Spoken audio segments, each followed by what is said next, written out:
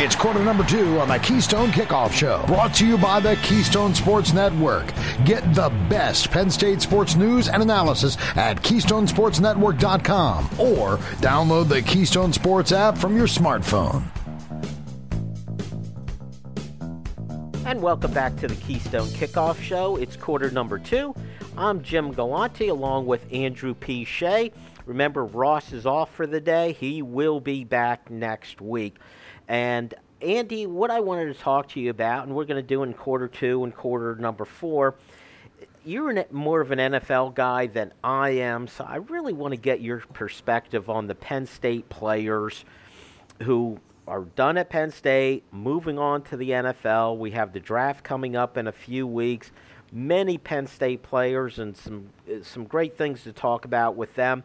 But before we start with that, just a reminder, we are working with Collegiate Athletic Travel, offering an opportunity for you to travel to the Penn State-Auburn game in September. Fantastic opportunity to follow the team on the road. It's a fantastic experience. If you've never gone on the road to watch the team play, this is a great opportunity. Charter flight out of Harrisburg, get to stay at the team hotel, transportation to and from the game, a great tailgate at the stadium. Dustin and I are going to be along when the trip. We'll be doing a podcast from there. Your chance to get on to the show, get to ask questions of us. So go to athletictravel.com. That's athletictravel.com. They've been doing this for many, many years, do a great job. Or call 800-788-4414 for all the details. But it's a trip that I think you'll remember forever. All right, Andy, let's talk about the Penn Staters making their way to the NFL. And I want to get your thoughts on most of them. Let's start at the very top. Let's start with Jahan Dotson. And, we had the opportunity to watch him every game. Right. And to see how complete, how good a receiver this guy is. But I think because he's not that really big guy, he's not the guy who's running a 4.3, or at least he didn't at the Combine. I think in a little bit he's overlooked. And also remember, there are a lot of other very good receivers, the Ohio State guys, the couple big guys like from USC and from Arkansas. Correct. I think if it's late first round or early second round, someone's going to be very happy that they got Jahan Dotson. So either way you slice it, first let me start saying, for Penn State, you Penn State fans out there, just remember, Jahan Dotson came back for another year, right? That was one of the big things. Jahan Dotson came back and Jaquan Brisker came back, one on each side of the ball for 2021. And oh my gosh, how much did he increase his draft stock and sort of added more to his receiver resume as a potential NFL prospect through the 2021 season. I think he just shot it through the roof. I think he was close to being, an elite type NFL draft prospect receiver if he had come out a year ago. I just think he sent it through the roof. I mean, he's only the second player in program history to register 90-plus catches in a year in 2021. That certainly helps. In my opinion, he's one of the top 5 receivers in this class. Number him how you want, put him how you want. It depends on your needs. He's a top 5 receiver. He is a legitimate first-round pick. His size is always going to draw some questions. It is always going to draw some questions. But he counters with his catch radius and these ridiculously smooth, kind of wicked, sneaky good. We've known it because we probably saw every catch in 2021, Jimmy, you and I watching the games. Those hands are ridiculous. They're so silky smooth. It's the catch radius. Everyone goes like, wow, he's plays so much bigger than 5'10 or 5'11. It's those hands that grab me. He doesn't have that like KJ Hamler breakaway speed, right? You remember that. That stood out to you. He doesn't necessarily have that, but he has this crazy unique ability after he catches the ball. He runs away from dudes. That is not something that you can coach either. It is a very unique skill that he has.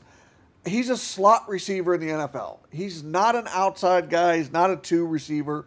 He is a slot receiver, and some NFL team most likely some NFL team late in the first round is going to get one heck of an NFL slot receiver who is NFL ready right now.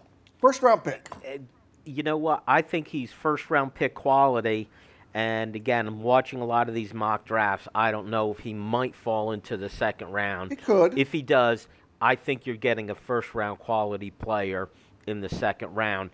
And you alluded to this also. Jaquan Brisker was another guy who came back. He was the Jahan Dotson of the defense, if you will. And as good as he is physically, as good as his tools are, the guy's also football player smart. He's football smart, and I think you have to watch him game after game to see that. Safety is not one of those positions where you're going to see 4, 5, 6 safeties go in the first round. Correct. That's just not the way the NFL works. If he goes in round 2 or even round 3, wherever he goes, someone I think is going to get great value with him. So when it comes to Jaquan, so I have to couch this. I've been a fan since Penn State got him from Lackawanna Junior College. I was a fan the first time I saw him at Gateway High School. I'm like, that kid's an NFL player. But in 2021, he came back as well. You mentioned that. We talked about it earlier. He made 7 different All-America teams. He was first team All-Big Ten. He helped his draft. He continued to also solidify his sort of, I don't know if it's a knock, I don't know if you call it a knock or sort of his football DNA. He plays a bit banged up, and he's got a little bit of that. He can still perform with a little bit of an injury at 80% or 75%. And also during his career, he's played free, strong safety, and he's played slot defender. So he's versatility. He's a solid athlete. You're 100% right. He's good in coverage. You nailed it. I think he's outstanding pre-snap. He's really, really good at reading the game pre-snap. And that's going to be valuable really early when he starts in the NFL, but eventually you cannot rely on that nearly as much as you do in college. He's got a couple technique shortcomings, both in coverage and run defense. They kind of hold him back from being that prolific finisher, right? Like that finisher guy from the safety position. But it's an area that he can improve on. I see him 100% as a second-round pick. I'd be surprised at safety if he falls into the third round because of his body of work. I really would. I think it's an issue with just safety in the NFL. They're not drafting too many of them in the first round, drafting them early. But I think he's going to be a real playmaker in the NFL. Another guy, Arnold Ebiketie. Has there ever been a guy whose decision to enter the transfer portal paid off more than Arnold Ebiketie? He made himself a high draft pick with his 1 year at Penn State. Again, another guy who I believe is going to be a great value for somebody in the NFL. Yeah, I think sort of where he's picked, and talking about Arnold, it's all over the map. But the bottom line for me is he left Temple to go to a Power 5 school for a reason. It was to prove something, and you know, there's no doubt he proved everything he wanted to in one season at Penn State, and he came flying out of the gate in that Wisconsin game, and he never really sort of had a downward turn. You know what I mean, Jimmy?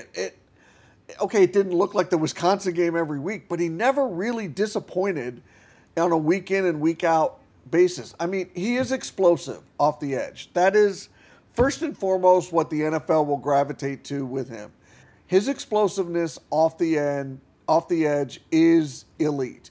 And he can finish, right? He had 9.5 sacks last season. So that, to me, in NFL language, means he has the ability to convert that speed and explosiveness to power. That is a wicked, wicked tool to have as an NFL draft prospect. It is his number one aspect, and it is a huge, huge boost for him. He also does he's done a very underrated job during his time at Penn State of setting the edge against the run. So in a 3-4 NFL defense, he can play that outside linebacker position, that sort of outside edge linebacker position really well, I think. He's a second-round pick, Some have him in the first-round pick. He might fall to the third round, but he's really smart as well. He doesn't have a lot of wasted energy in his play, and that is something that at the highest levels the NFL will recognize that as well. Don't ever underestimate that. He could go late in the first round. He could go as late as early in the third round. I don't know. But the speed to power thing is something that the NFL is going to really, really, really gravitate to when it comes to Arnold Ebiketie. Andy, with those first three players we talked about, Dotson, Brisker, Ebiketie, this kind of ends my homer portion of our segment. I love those three players. I'm an Eagles fan as far as the NFL goes. I would love if all three ended up in Philadelphia, okay? That's the way I feel about those players. Now we get to the players where I have some questions about them, and I want to get your take. These couple we're going to start hitting now and in quarter number 4 might be more interesting conversation. And I'm going to start with Brandon Smith, who to me it's just fascinating. He has all the tools in the world. And as Penn State fans, I think we've been waiting for about 3 years for those skills to just explode. And we've never seen that happen at the collegiate level. What are we going to see from him at the next stage? Because you know someone's going to fall in love with the skill set. Yeah, he is a vintage, quintessential classic work in progress. He's played both linebacker positions. He's got all the physical attributes you could ever want and ask for. There isn't a box on that front that he doesn't check. He's a fierce hitter. But in the open field, Jimmy, he struggles horribly, and it's not something he's ever really improved on. He's a classic potential guy because of those tools and his innate athletic ability in terms of a downhill linebacker taking on blockers. He's been exceptional at that at times, but he's a poor tackler. And in my honest opinion, he doesn't break down well, and you see that in the open field. Players break his tackles, so he's not a wrap-up guy. I see a team maybe taking a little bit of a flyer on him in the third round or later because they can't expect to get production out of him right away. That from watching him every game and having it always seems like instead of saying there's an outstanding play he made, it seems like there was always a disappointing play. All right, Andy, that is it for quarter number 2. We're going to pick up this conversation in quarter number 4. But first, quarter number 3, we're going to ask, not Ross, we're going to ask Andy. Stay tuned.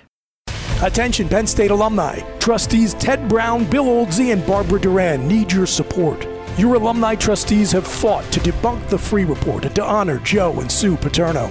And they led the charge on an unprecedented tuition freeze, saving students and their families thousands. Independent leadership for a better Penn State.